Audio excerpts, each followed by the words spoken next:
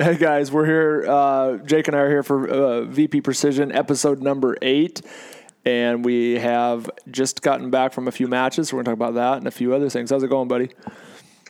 Oh, really good. Been a busy week since I got back, but it was good to get out and shoot some matches. Yeah, you just are celebrating a little anniversary, huh? Yeah, anniversary with wife and I. We had our 13th anniversary yesterday. Right on. Today's Tuesday, so we had an anniversary on Monday. I flew back, and we had a really good time yesterday, and went to dinner and had some good stuff going on. Right on. Well, congrats. Keep it up. Hopefully, it's many more.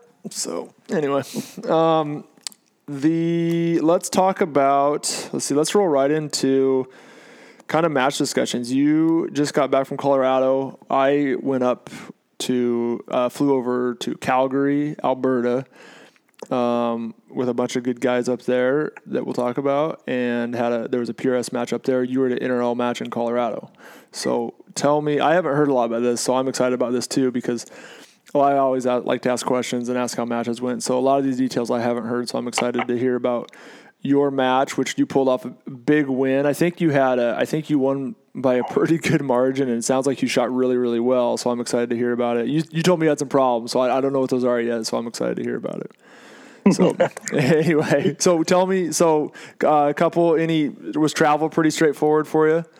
Yeah, travel was good, real easy. I got this new suitcase, which is basically like a Pelican box, and it's probably 20 inch. It's like a 20-inch square is what it is, and I throw all my stuff in it. Oh, cool. Well, I get to the airport, and I'm like 10 pounds over because this box is so darn heavy. I was just going to ask how heavy is it, but never mind. I got to take all this stuff out, throw it. I got to carry it on. Oh, I was thinking, man, I could throw everything in there. Well, it didn't work out very well, so I had to carry on a bunch of stuff. I kind of overpacked. Okay. And when you're going to another place, Colorado or Canada or California or Texas, whatever, you got to try to figure out what in the world am I going to bring. It's a lot easier when I shoot a match like the Rock Lake NRL match coming up here in September or end of August, September. I got my truck. I'm 15 minutes away from the range, so I literally bring whatever I want. Exactly. It's completely different when you're traveling. So you have to really pack wisely and figure out what you want to bring.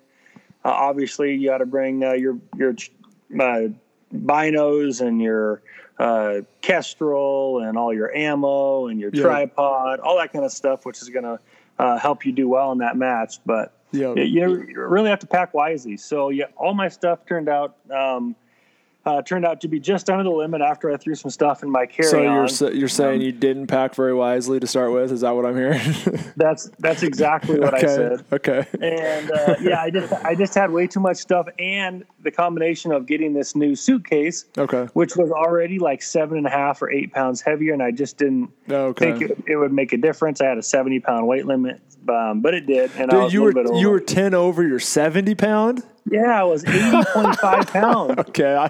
When I showed up, I was 80.5. I thought you were talking about. I thought you flew. I thought you flew with a 50-pound limit. I was like, okay, well, 60 pounds that's reasonable. But 80, dude. Holy smokes! I was 80. I threw everything in there. Apparently. So I was like, it was such a big, container, such a big luggage. I was like, I got more room. Let's throw another pair of pants in. I got more room. Let's take 2 pairs of boots.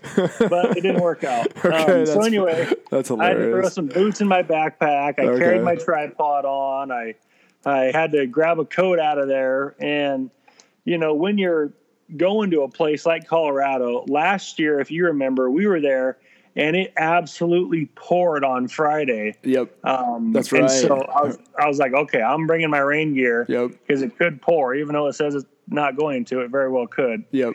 I brought all that stuff. It was hot as could be. We didn't need it anyway, but yeah. Was weather similar to last year, like where it was just baking like 90s and windy and hot and just. Man, it's so hot. And one thing that I was telling a friend is, when you are at that particular match or a match like that, when you're 8 or so stages in on a day, those last 2 or 3 or 4 stages are really tough. One, because you're just drained. You're mentally drained. You're physically drained.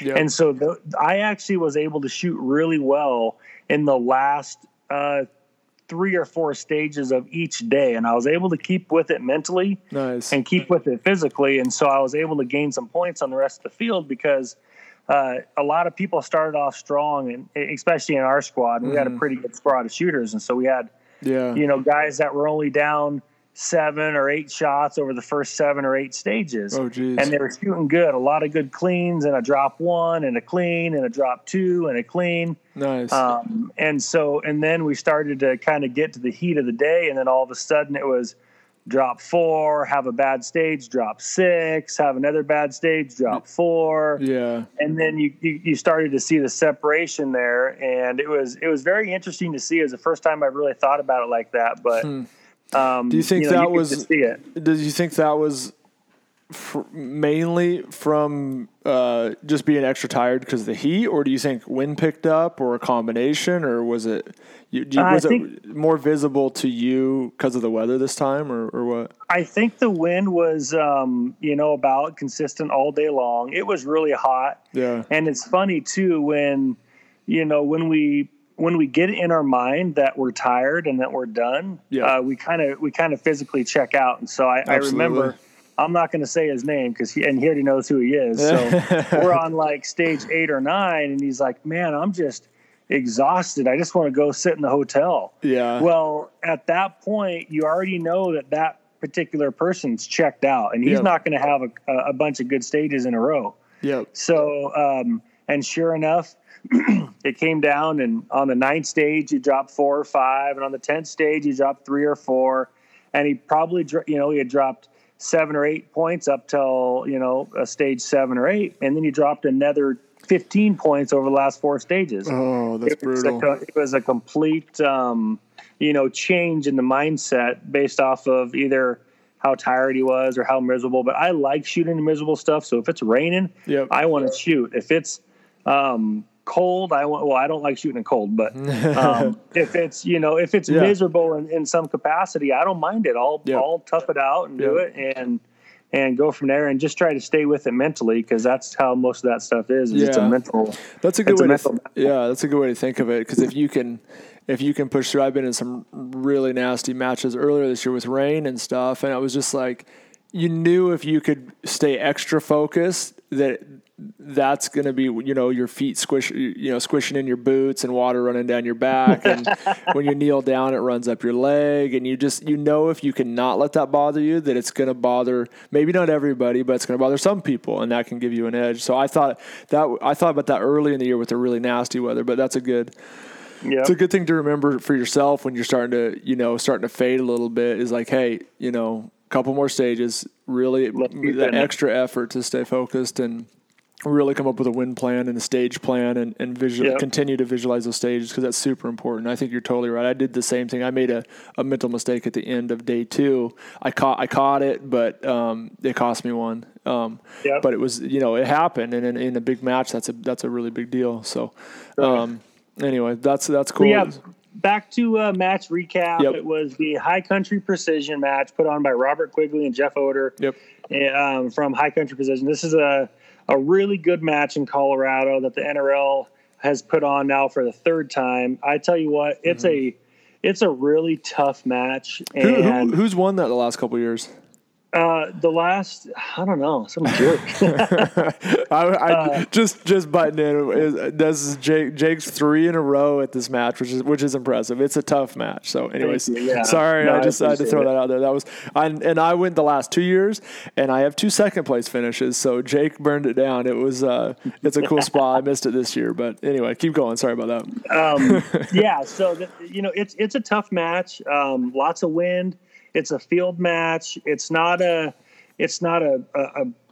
I don't know. I guess I'm going to call it like a pretty boy match, like on a manicured golf course range with concrete pads and everything, gravel parking lots. That's not at all what this is. You're literally laying down and getting a prickly pear cactus in your leg, and you're laying down in dirt and sagebrush. So it's a match where it tests the shooter in a lot of different ways.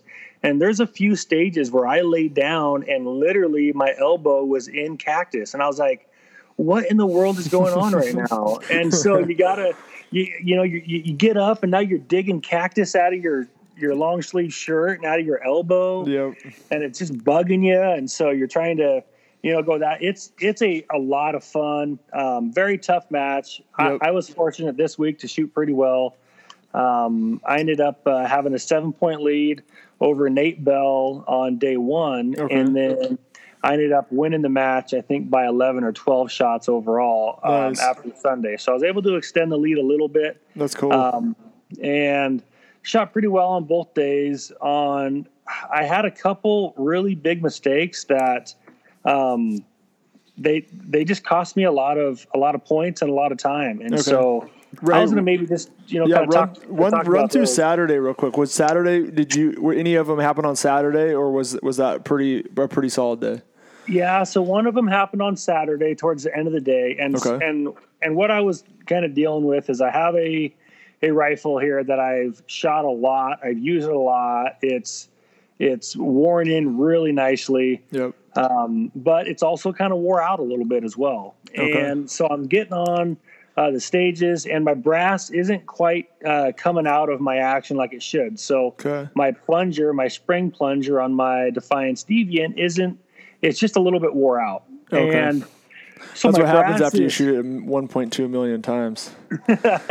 And so my brass isn't quite flinging out like it should. And I realized at the last match, but I didn't have any problems at the last match, which was in Utah. It was just perfect. It was fine. It didn't have any problems. So sure enough, on Saturday, I had a round that basically stuck in the chamber. It kind of flicked over and stayed there, and I went to put another round in. Oh, okay. Now I got 2 in there for crying out loud. And so you got to drop a mag. Yep. You got to, find that round that you just fed in there. You got to get rid of the old round.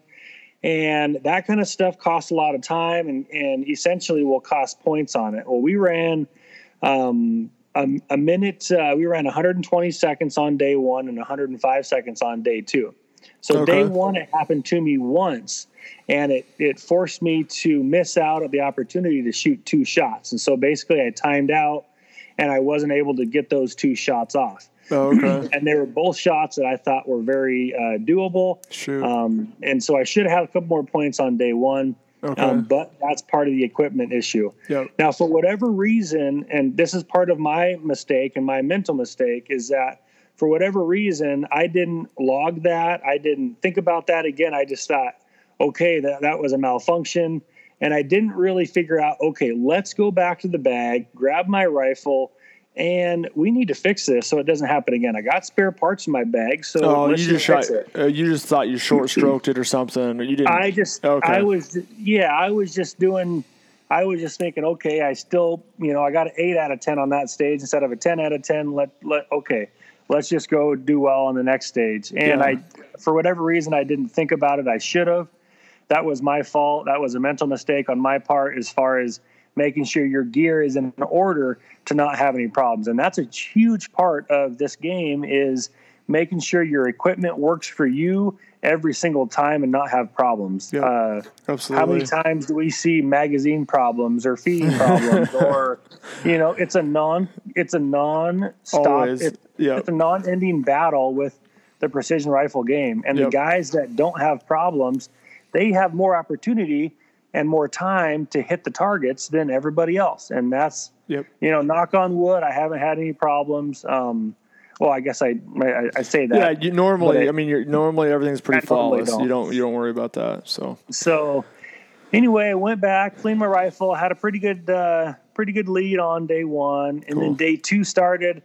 I went through a couple stages, and this darn problem started to come back, and it happened to me 3 stages in a row before I said, you know what?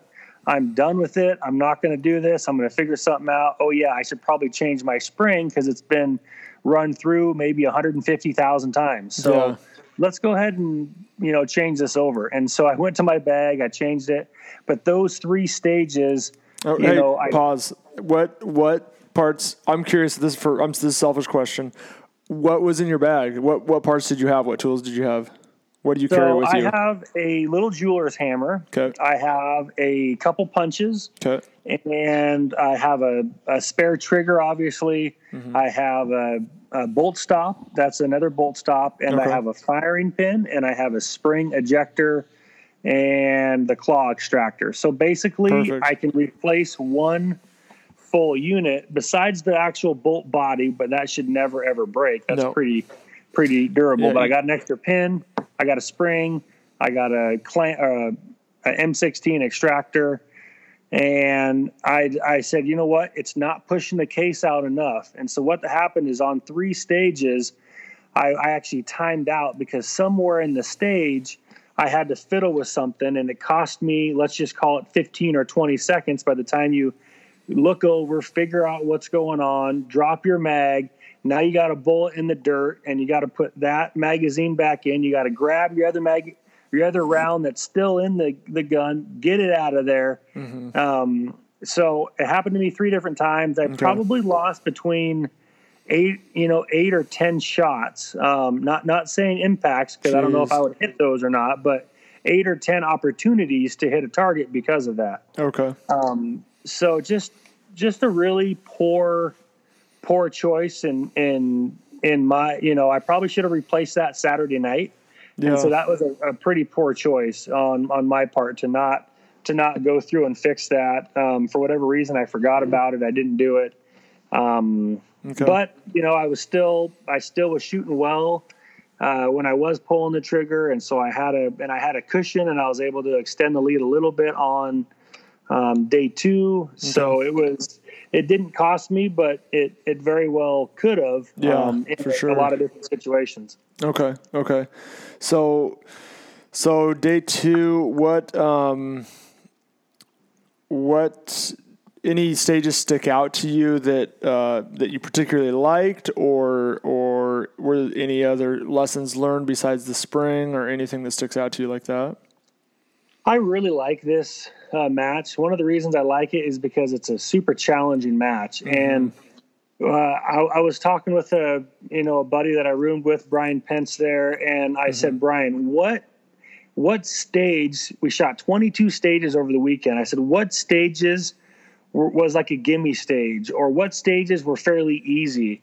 And we couldn't think of one, not even one stage that was awesome. A gimme stage.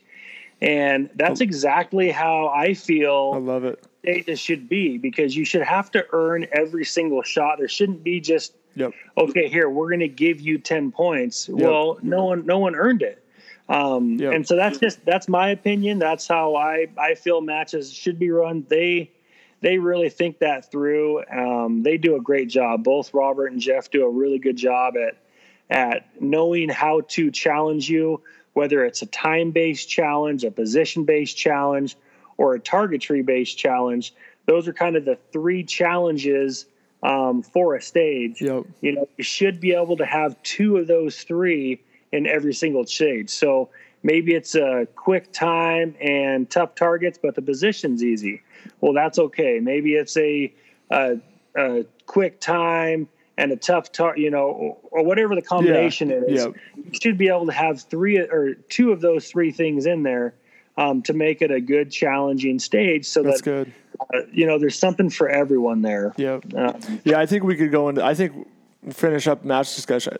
The discussion of these matches, I think we could talk about that a little bit more. Because we ran into that a little bit up in Alberta, and I've been talking with the match director up there too. Is trying to find that balance of that. So let's dive into that here in a little bit. So, did you guys shoot 11 stages day 1 and 11 2, or did you split them up? Or we shot 12 on Saturday. We shot 10 on Sunday, and the 12 on Saturday were all 120 seconds. The 10 on Sunday were 105 seconds. Okay. And so it kind of sped things up a little bit on that day, but they do a lot of stuff like 5 positions, 1 shot at target A, 1 shot at target B. They're different distances. And so they very rarely shoot the same target 2 times in a row. It's, they really mix it up well in making you work every single position, every single shot, instead of just, here's a position, let's shoot 10 shots from one position. Yep. ridiculous and boring. Yep, so I'm not going to do that. Yeah. No, I've always been impressed with what those guys put together down there. Every stage is different, challenging. Did anything that you, as far as like stages or things you feel like you want to practice more, or anything that stuck out from this? Yeah, I'll be practicing a couple things, and I have down in my notebook every match I go to, and you know this, Yep. but maybe for some of the listeners, every time I go to a match, I have my little calculations of my wind, and I do little tally marks of if I missed downwind, if I missed upwind, or if I pulled a bad shot. Those are the three reasons why you should miss a shot. You know, obviously we don't want to miss shots, but those are the three possibilities we should.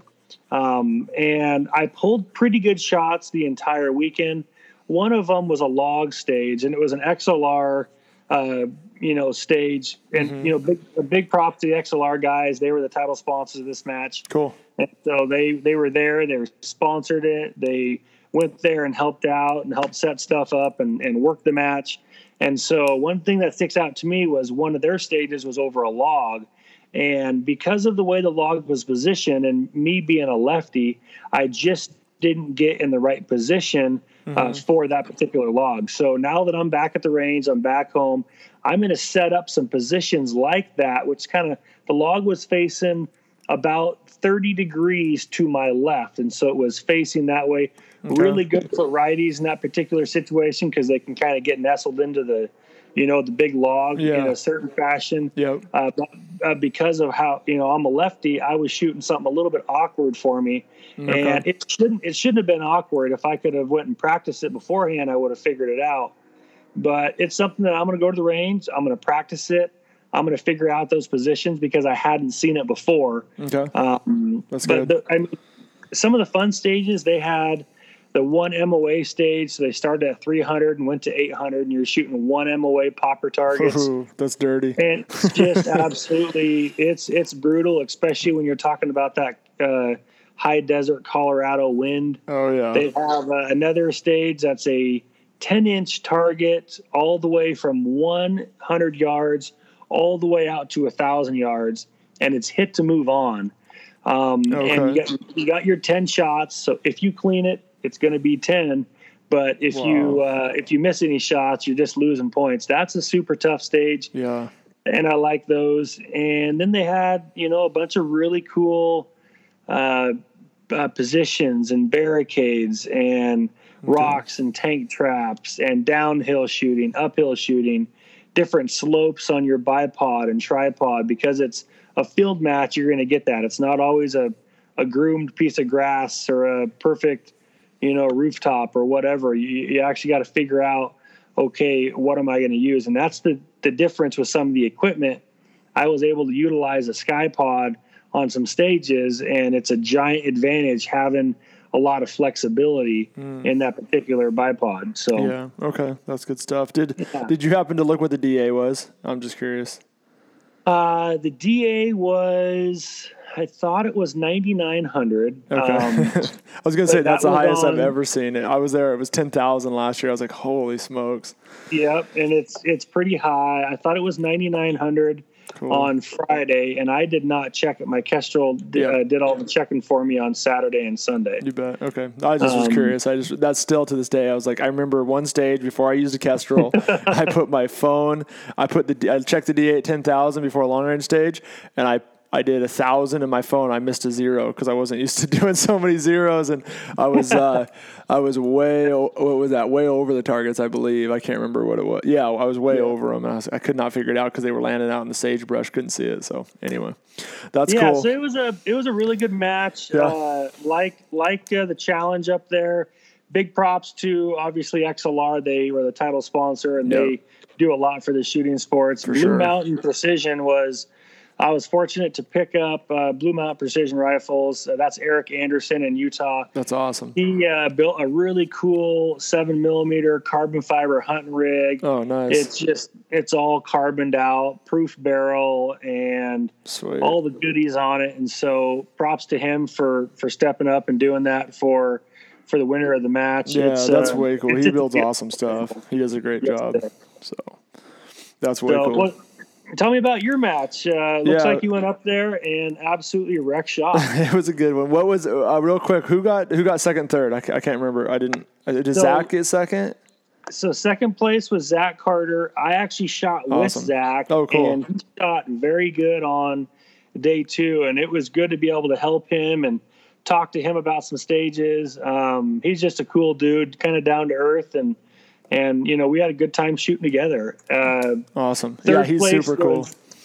Was a guy named Sheldon Nolos, and he's in Washington State here as well. Yeah, good for him. So that's awesome. He shot really well. Cool. Okay, right on. I saw their names. Can't remember what order, but yeah, both really really good dudes. So that's awesome.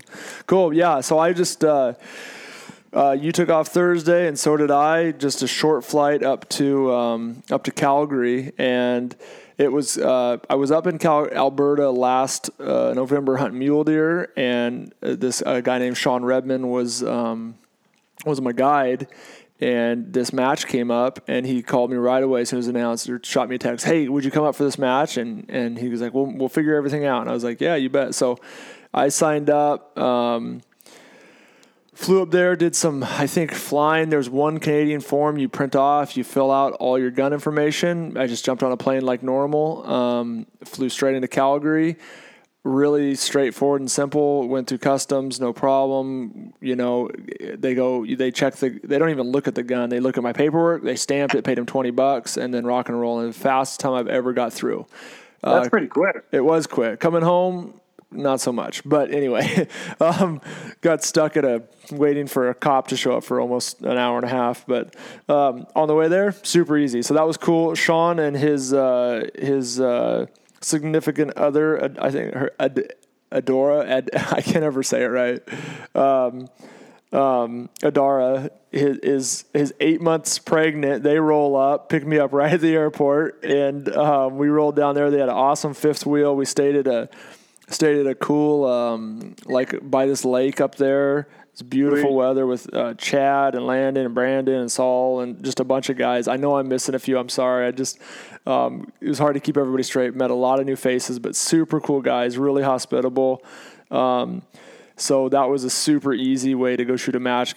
Normally we're dragging our stuff to the rental car and finding a hotel, and this was a really laid back by the lake and a really good time. So really thanks to those guys for doing that. Really appreciated it.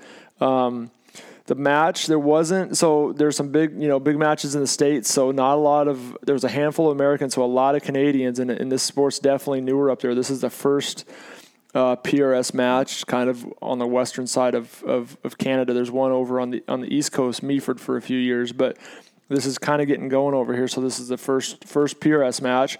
And so a lot of guys new to this. They've done a little bit of club level and some other stuff. So this is pretty early for a lot of these guys. And I just, it was Ryan McLean and Rob Furlong were the match directors. It was at Rob's range. Ryan McLean was the MD and set everything up. Does a killer job. I think we'll talk about that more about the stage design, but he did a really, really good job. Really diverse. Course of Fire, really challenging.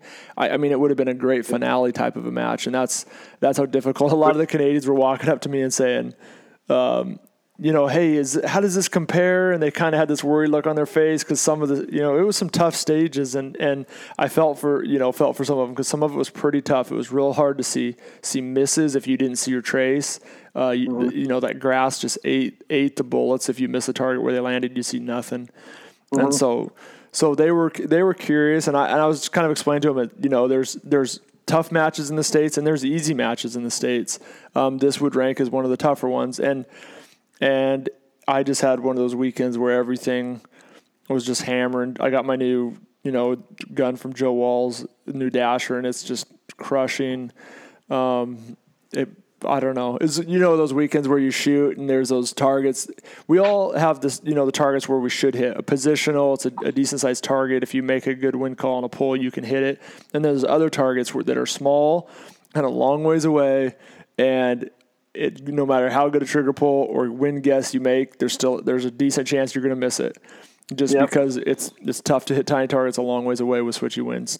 And I just was one of those weekends where my bullets were just stacking. And so I would I'd get first shot impacts on some small targets and follow up, and it would hold. And so a lot of things went my way. I felt really good. I had taken some time off, canceled a few matches, and got a lot of work caught up, and got caught up with family. And so I felt mentally I was ready to go. Where I to be honest, the last few was getting a little burned out with driving and not so much burned out, but just I was so far behind at home that it was in my head. And I love shooting, but I was definitely up in my head a little bit. And so this felt really good. Like I went up there when work's caught up and everything's good at home, you just feel, it's a lot more fun to go compete. And it was a good time to go up there. And it was good. I burned it down. That's awesome. So what was, you said there was some good courses of fire and that kind of stuff. And I've talked to a couple other people, and they said the match was a ton of fun, very challenging. They had a great time. Yeah. What were some of the stages that you saw up there that you really had a good time shooting? Yeah, just kind of the way he set things up. There was never a stage that was the same. Weird orders. Near to far, and then you move positions, and then far to near, and you'd move another position, and it was the middle target, the near target, the far target. You're constantly changing orders, changing positions, doing holdovers. A couple that stick out to me, and it's kind of a carryover from your match when you ran that color stage where you had to jump down, draw a color, and shoot the coordinated target. They did one of those, which I really liked. There was the way they did it. There was a deck of cards the RO had. There was a split tire. You would start on one side of the tire, and then he would pull a card and tell you the color. And there was 4 targets. There was red was a close one, then yellow, then blue, and then orange. And it was from about 350 yards. No, was that 4? I can't remember. Anyway, somewhere 400 yards out to about 900 yards. And it was 12 rounds, and it was 2 hits to move on. So you could re-engage, but you had to hit it twice. And as soon as you hit it twice, you would switch to the other side of the tire, and then the R would draw another card. They would just shuffle every time. So you could technically draw the 900-yard target over a couple times, depending on how the card shuffled. So it was interesting. You never knew how it was going to go. That's a super fun stage because it's a little tough to plan. You just write your dope down and think fast and memorize the target locations and try to get on them quick because you've got, you're moving potentially 6, back and forth. You got a minute. All the par times were a minute 45. And you've got 12 rounds. And anyway, that was a fun one. The way he set up the mover was interesting. Usually movers are a little boring generally from what I've seen because here's a static target, shoot that once, now shoot the mover 10 times. And honestly, I think that's a really boring way to shoot. Like if I hit it 3 times in a row or 5 times, like I don't need to shoot it 10 times in a row. One day he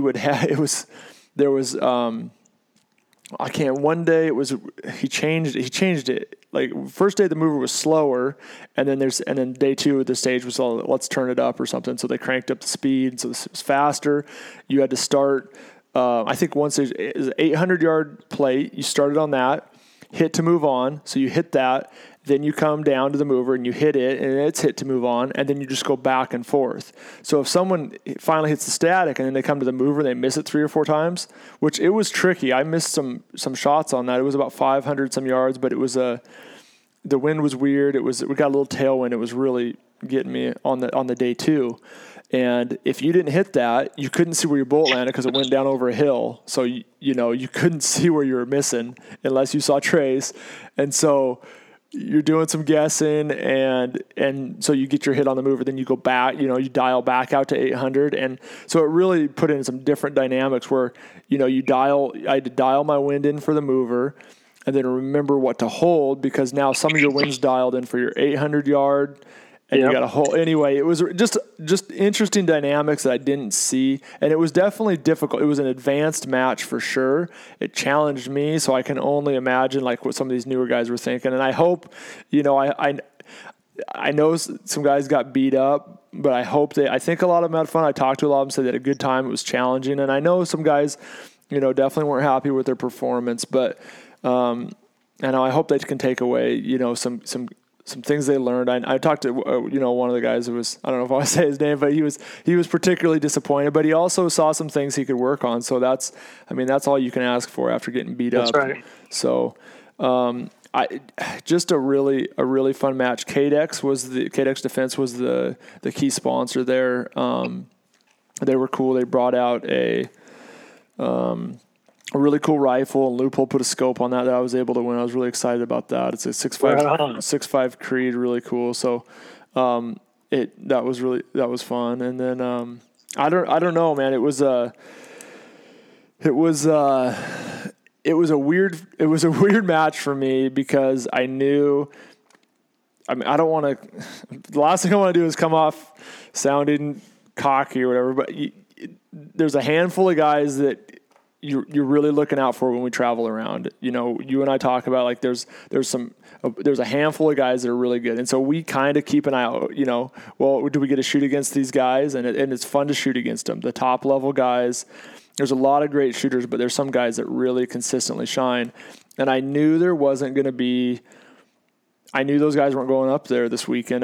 This doesn't happen hardly ever. So it was a weird feeling for me to be that relaxed at a match where it just felt. It was actually really fun. We were barbecuing steaks in the evening and just really relaxed and having a good time and showing, working on how to run a Kestrel. And, if anyone had questions, it was fun to answer questions and fun to talk to guys. These Canadians are awesome. They're super friendly guys, super welcoming. And so it was a really different dynamic from any match I felt because I didn't feel the pressure from the guys that I know down here. I didn't know who was up there, so I was worried, but, about that. But then my normal guys, it was an interesting feeling. So I don't know. It was kind of the first time I'd ever experienced that of being, pretty laid back at a major 2-day. Mm-hmm. So I hope that doesn't come off the wrong way. It was just different for me. So it was fun, and I don't want that to come off the wrong way, but it was. No, I don't think it's going to come off the wrong way at all. And bottom line is, no matter what match it is, you just got to go out and shoot your best, right? Yep. It's, you're not necessarily, you are shooting against everyone else. It is a competition. Yep. But if you're out there and you're just shooting to do your best, that's all you can really control. And so it doesn't matter who's there. It doesn't matter if there's, 10 or 15 top level shooters or 3 top level shooters. You just got to go and you shoot your game, and anyone can have a good week. And so it's just about being as consistent as possible. And that's what you're able to demonstrate up there. So good on you. Yeah. It was fun. It was fun to use it as really, work on some mental side of things I've been working on.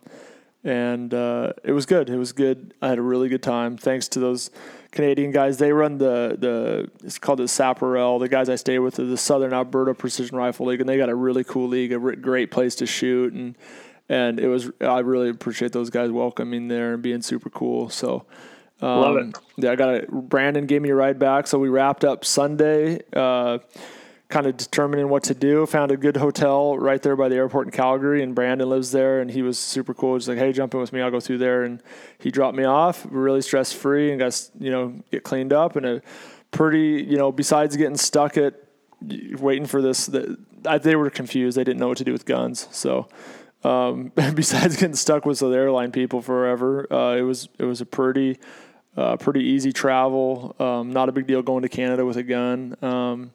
Just do the paperwork, and it's pretty straightforward. So I had a really good time. So awesome. Well, you've shot 3 matches in Canada. Is that correct? Yeah, two of the Meaford ones last year and the year before, and then this year in Alberta. So a lot further west than the Meaford match. Okay. Yeah. So, right on. Good. Yep. Well, that's awesome. Yep. I hope to get up there at some point as well. That'd be fun. Yeah. No, you should. We had some discussions. I think they're going to do this again.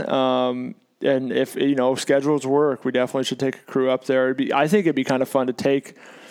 I talked about this with the guys, man. If we could get, guys like you, and we could go up there and maybe we also, just split apart in different squads, and then we can each shoot with these guys and work, talk with them and just get to know, get the boys to the north. So they're all good dudes, and it's fun to see. It's funny because we get to know the guys down here. You see a lot of familiar faces, and up there it's like, man, I didn't know. I knew some guys I hunted with, and the MD, and other than that, a lot of new faces. So a guy came over from Sweden, I believe, and he came and chatted with me. So that was fun. That he flew all the way over there, and so a couple guys from MDT I saw, Josh Botha was there, and some good dudes like that. So that was fun to see those guys at MDT supporting. And, Yeah. So we did. And I saw Colton. We'll give a shout out to Colton. How old is he? 13. Yeah, Colton Cloud.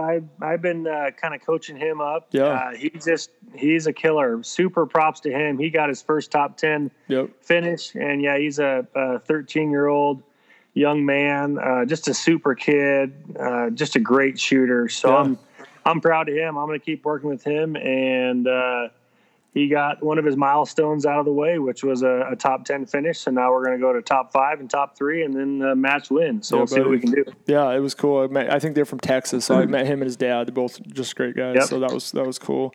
And then just shout out to Robert Gordon took second and Tanner New took third. So it was good. And pay no attention to the ARS memes, Canadians. That's all in good fun. And I have nothing to do with that. I don't know. I got a laugh out of it, but I don't know if I approve or not. So anyway, there was a bit of a point gap, but it was everybody was super cool up there. So it was fun. Great. So anyway. Well, there's a couple things that I learned at this particular match and that I've been working on, that kind of deals with wind. And so we had some questions recently through our feed and on Facebook and Instagram, some emails just about mirage and wind strength. And so I just wanted to spend a couple minutes chat with some of the listeners. Hey, we got a lot of different ways to look at wind, but maybe there's a couple things on what we can do to figure out our exact wind values. And so what I've been kind of working on is where my percentages are on wind values based off of everything as a 12 o'clock target. And I just base everything off of a clock. And so my target's always going to be 12 o'clock. Okay. And I know that a 3 o'clock wind, so someone coming from the 3 o'clock is always going to be 100% wind value. Yep. And what I'm kind of realizing is through 100% wind value, I go to 230 on the clock, and that's going to be about a 96%. I still take that wind value, and I still make that 100%. Okay. What reason? So I'm still making that 100% because I'm just rounding up from 96.5% based off of the cosine value of that 15 degrees. So basically what I'm doing is I'm taking my 12 o'clock wind and my 3 o'clock wind, and there's 90 degrees in there. And so based off of the 90 degrees and my cosine value, that's going to be a 96%. I'm just going to round that up to 100 because it's just going to make it super easy for me. And it's going to be really hard for me to tell the difference in wind based off of a 230 value or a 240 value, something like that. So if I'm 96 or 98, I'm just going to round up that few percent to 100. And then I'm going to go to the 2 o'clock wind. My 2 o'clock wind is going to be somewhere in the 86% range because that's going to be now 30 degrees. Okay. And so obviously from 12 o'clock to 3 o'clock, you have 90 degrees. And so if you divide that down from 12, 12:30, 1, 1:32, all the way down, you're going to have 15 degrees per section of that clock. Mm-hmm. And so then you can take those cosine values and figure out the strength of your wind. So for example, a lot of people think, okay, 130 wind, it's basically right in between a head up wind and a 3 o'clock wind. And a lot of people are thinking, okay, well, that's a half value. That's actually not a half value. That's not how wind works. That's a 75% value. And so what we're going to do is we're going to take that 75% value, for that 130 wind. A true half value wind is a wind that's coming from the 1 o'clock. And so what I've been trying to do is figure out wind direction, how it relates from a 12 to 3 o'clock. And one cool thing that I want maybe some listeners to try is directionality with using directionality from Mirage and binos. And so if you know the Mirage is going, let's just call it left to right, but you don't know where it's going. If it's going left to right, it could be going at the 12:30, it could be going at the 1:30, the 2, the 2:30, or the 3 o'clock, and you don't really know where it's going. So one of the cool things that we were learning is just taking our binos or our spotting scope wherever we're at And what we're going to do is we're going to take that and we're going to spin around, and we're going to stay in the exact same spot. We're going to spin around with our binos, and we're going to see where the mirage is going. So if the mirage is still going left to right, you know it's not coming straight towards you. You should always be able to tell where that mirage is going based off of your binos at your position, because you can look straight into the mirage and you can see the boil come straight up. So now, you know, if you're looking straight into the mirage and it's coming straight up, that's exactly where the wind's going.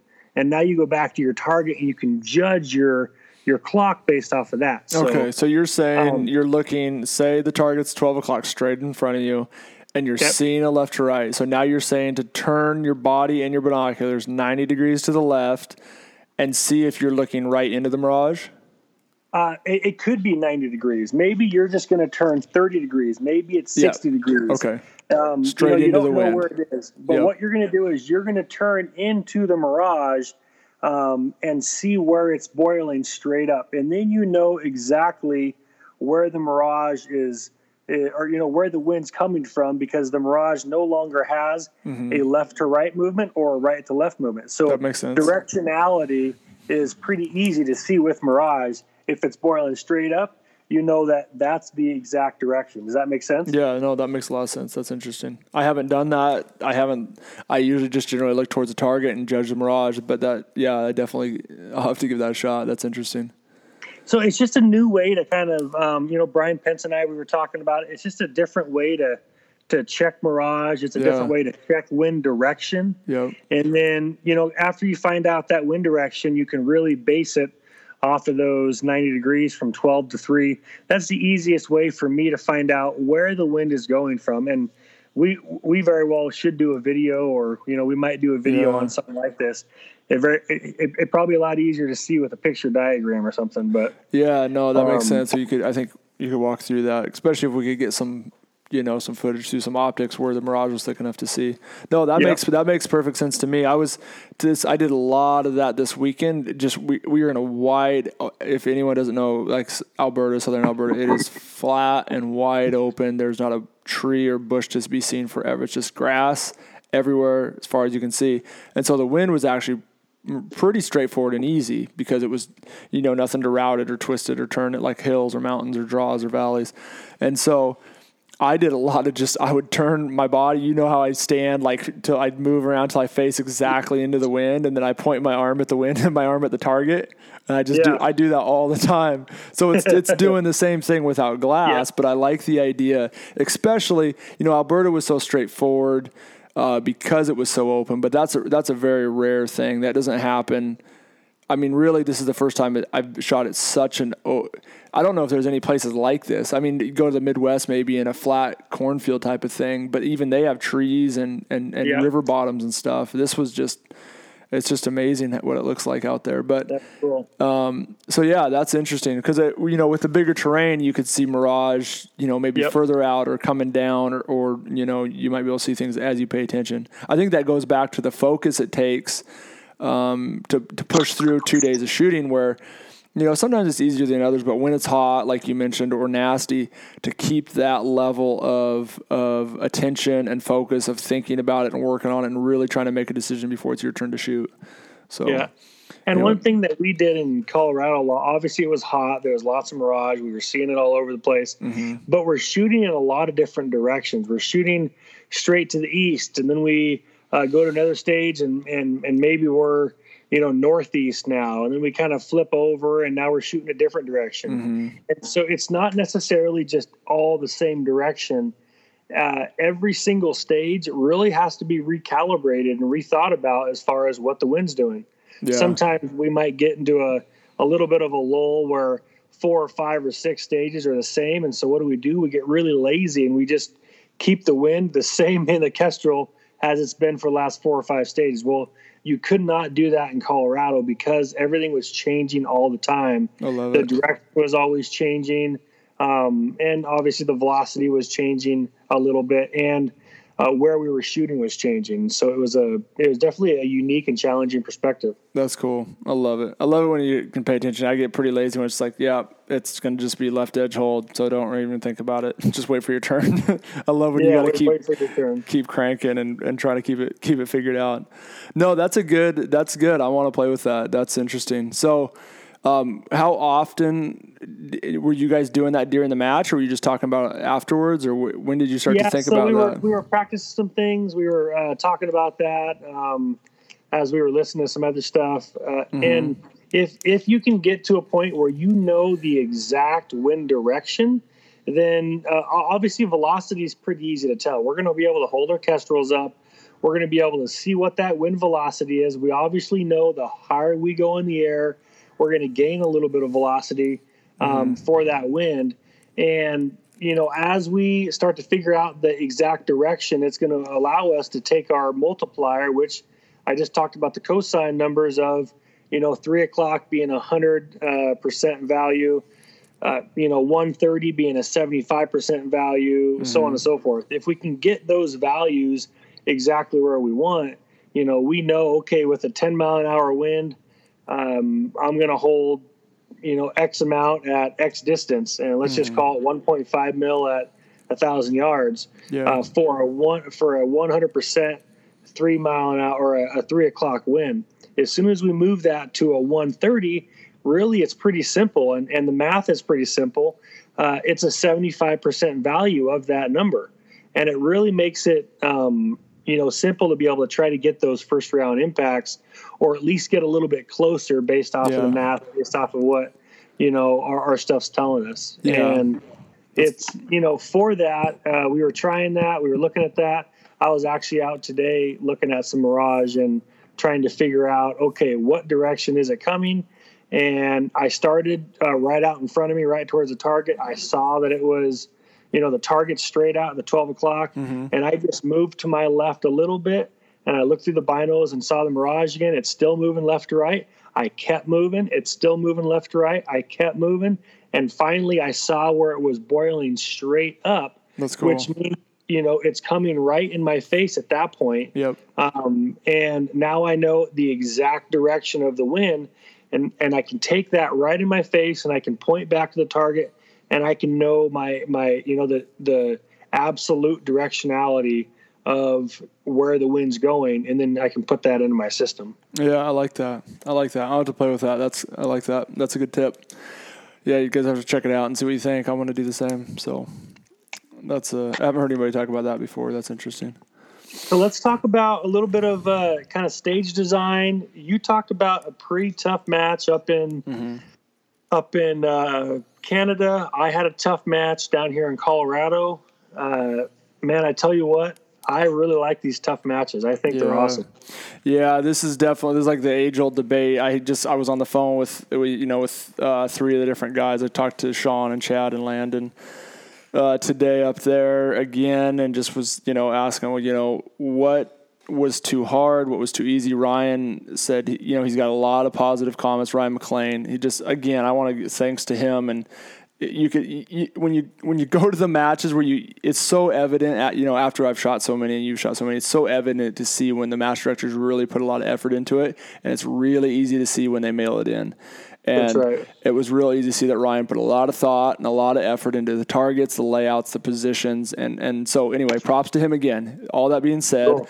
It's tough, and so a lot of guys, there was a lot of positivity, is what Ryan said, and there was also the question of, well, why can't we get guys to, maybe instead of the bottom guys being in the 20 or 15 or 30%, I need to look at the scores a little closer towards the bottom, the guys with, 10 and 20%, why can't we get those guys to be at the 40, 50%?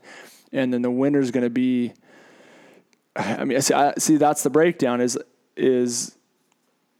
how do you make a fair match? And so that was a discussion we was having with Ryan. What could we have changed, or what could he have changed if I had any ideas? I had a couple minor things, just really trying to find something for him, and there were a few things, but they were minor. Just not hardly worth mentioning. And he already knew him when I brought him up. He's like, absolutely, yep. I wouldn't do that again. And just some small stuff though. And so I talked to some other guys, and they're like, well, it'd be nice if we could hit a few more. And then you start to break it down of, the target sizes. They seem pretty adequate. There were a couple small ones, but I mean, there were small, but where's that line of how big? Anyway, it's a discussion. So, what are your thoughts on, so here's one of the comments that one of the guys said, and this is talks about down here, is the feel-good stage. What are your thoughts on the feel-good stage? First of all, what is a feel-good stage? And then talk about that for a second. I think a feel-good stage is a stage where you're going to hit a lot of targets and very well might clean it. In my opinion, I kind of relate that to, say, for example, you're at a golf course and you get the next 100 golfers on the putting green to hit a 6-inch putt in. It doesn't matter. So that's kind of a feel-good putt. A real, that's called a gimme. A 6-inch putt. How many of those 100 golfers are going to be able to hit that putt in? Let's just call it 99. 99 golfers out of 100 are going to hit that in. It doesn't matter if the golfer is a kid, a grandma, a pro golfer, an amateur golfer, whoever. It's still going to be about 99 out of 100 because it's a gimme putt. And that's kind of how I relate to some of the gimme stages. Is I say, okay, well, what are we after here, and why are we doing this? For one, I think it allows more shooters to hit targets. And so obviously everybody likes hitting steel. Everyone likes making putts on the golf course. That's all fine and dandy. But what does it do for the shooters and what does it not do? I think it allows those shooters to hit more targets, but I don't think it's a fair representation on paper of who the actual golfers or who actually is maybe working on that. So, for example, on that golf course, 99 out of 100 are tied, with a perfect score. And so they are on paper, they're the exact same golfer. They have all the same skill level. They've practiced the same amount, et cetera, because all you see is that they've made that particular putt. And so I don't necessarily know. I've run matches in a lot of different ways as well. I've run some bigger target meatball matches where the winner dropped one target all weekend. I've also done some tough stages matches where the winner hit 50%. I think maybe Austin Orgain won my match 2 years ago, and I think it was either 46% or 52% or something like that, and that was the winner. I think that's the hardest match I've ever shot to this day. And it was a tough match. There was lots of wind. It was pretty challenging targets, lots of challenging positions. But you knew real quick who came prepared and who was actually there's no surprises in the top, and that's going back to the meatball or your putting analogy is all those guys make it. So now I'm as good a golfer as Tiger. We each made the same putt, and everybody knows that's not true. And so when you put a target or a match, so I don't want to throw anybody under the bus, but last year's PRS finale was I guess I'm throwing someone under the bus. It was it's not about that. But. It was big targets, and so I had a rough day one, and on day two we shot 10 stages and I didn't miss. So I cleaned the entire day two. So you think you pick up a bunch of ground. Well, you pick up a few shots, but everyone else also only dropped 4 shots or 5 shots. And so there was no, even if I shot I shot as good as possible, but I still didn't shoot that good because their targets were so big. Yeah. There's no separation, and the results are it's just weird when you have targets. It's hard to explain. It's just, you don't get a separation. People could be, so how do you say this? I'm at a loss for words here.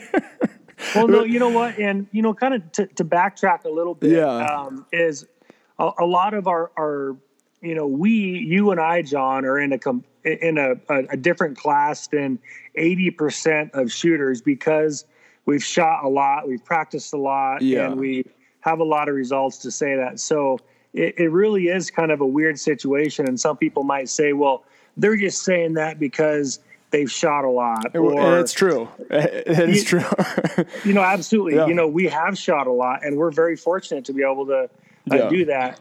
The question is that where is that line of, are we out here? Is this a competition, or are we in the backyard hanging out with our buddies and just want to play and hit some steel? And that's where my competition, that's where, when I run competitions, when I run matches, I want them to be fair across the board.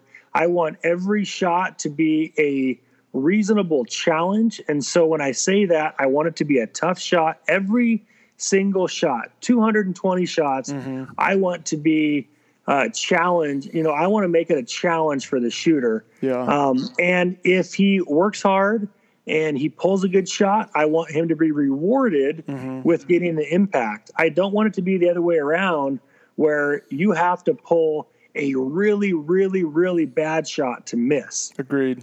Because sometimes we've shot matches where the targets are maybe big or the positions are big enough where we, as in the entire shooting community, has to pull a really bad shot to miss that target off of that position. Yeah.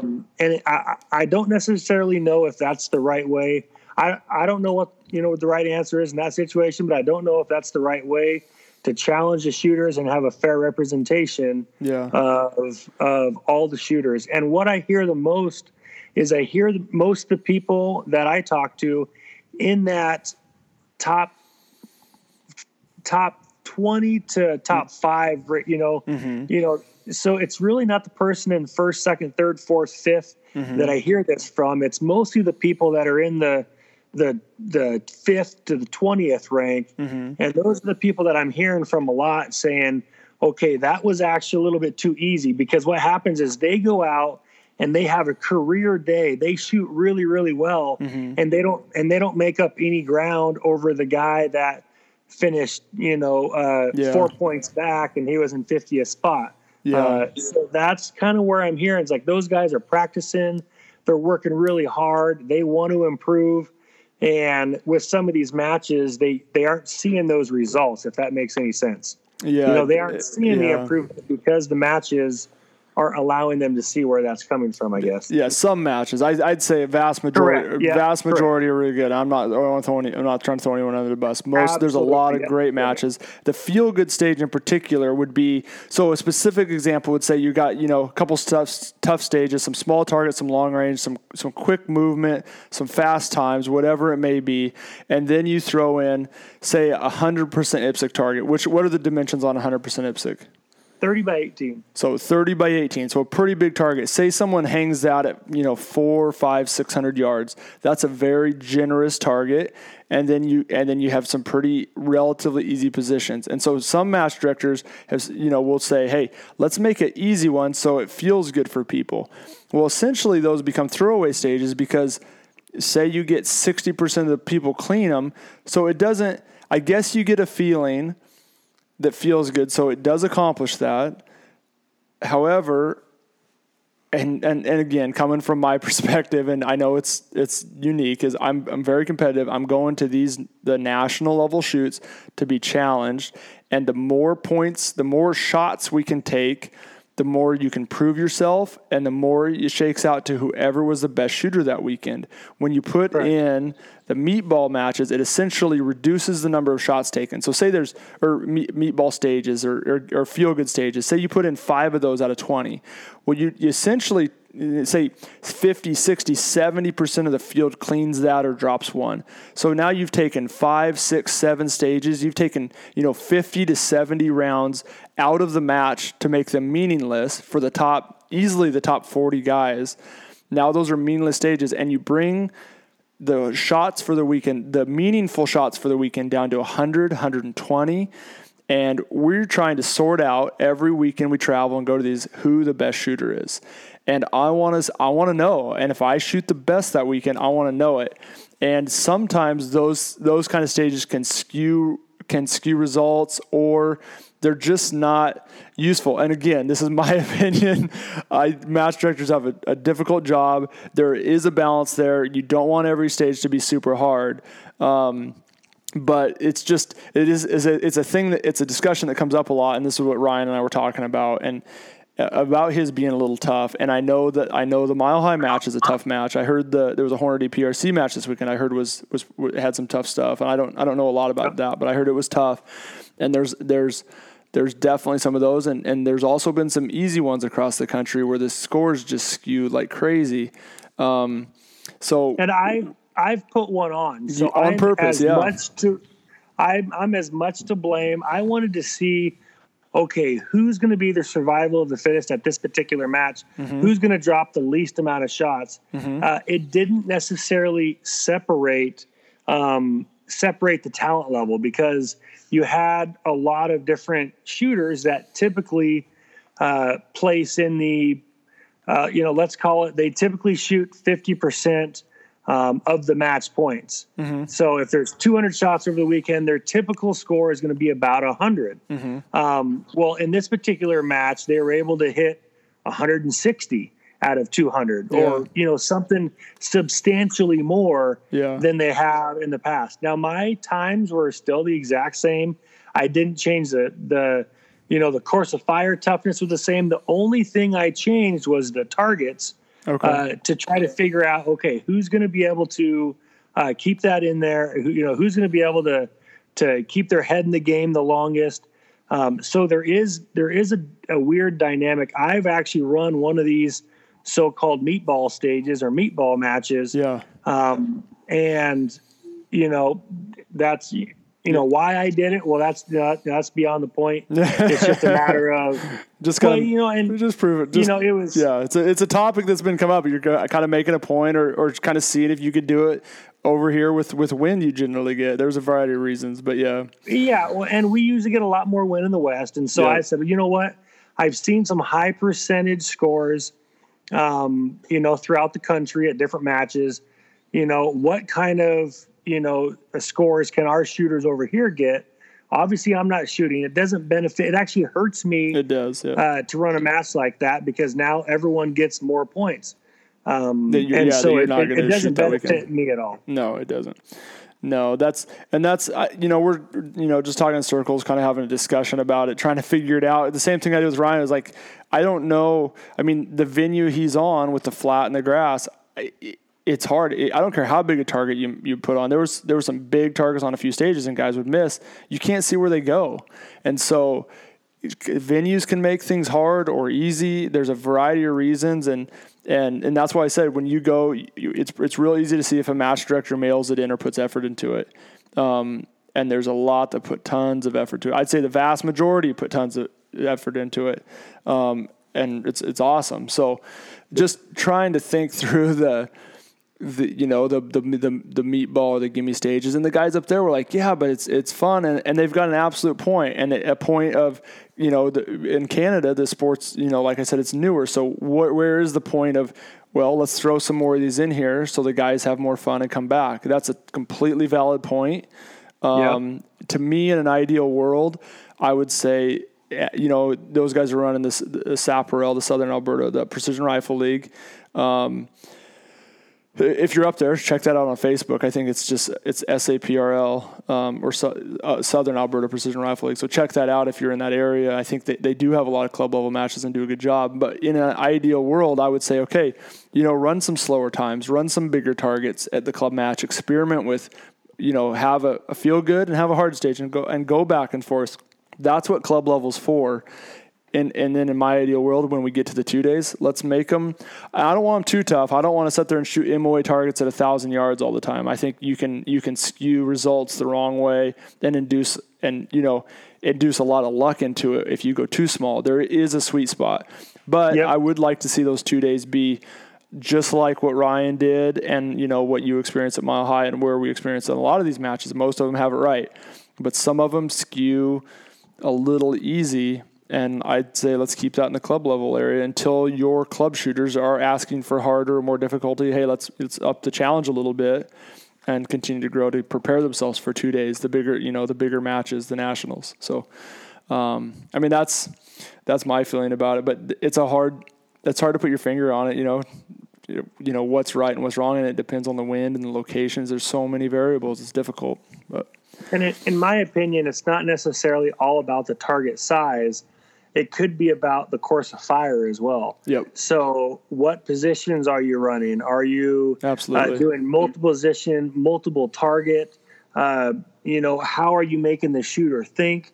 What are you doing to do different things? Every single target can be hittable over the entire weekend and can be pretty darn generous. Yeah. But you can challenge shooters by putting them on a 90-second clock and doing 5 different positions, and each position is a target at 300 yards and a target at 600 yards. Now you start to figure out, okay, you either got to dial, and I might run out of time, or I got to hold and take a little bit of a hasty shot. Yep. And those things are starting to figure out, okay, that's actually a lot better than just putting one MOA targets up absolutely. and making it super tough, because now you're able to navigate through the stage of, do I want to try to get all these shots off and hustle, or do I want to maybe take my time and try to get my 6 or 7 or 8 hits?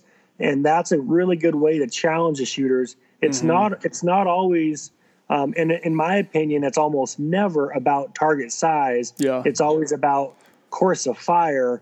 That's a really good point. That's a really good point. I couldn't agree more. I got stuck on target size. I can't agree more. Like, you can make some big targets very, very challenging, and you can make small targets easy depending on where you put them and stuff. So absolutely. So yep. And so I think we've probably beat that a little bit. Yeah. But, there's a lot more if we think of something. It was just fresh on my mind because I was talking to Ryan, and just we see these at going to so many different matches all over the place. So yeah.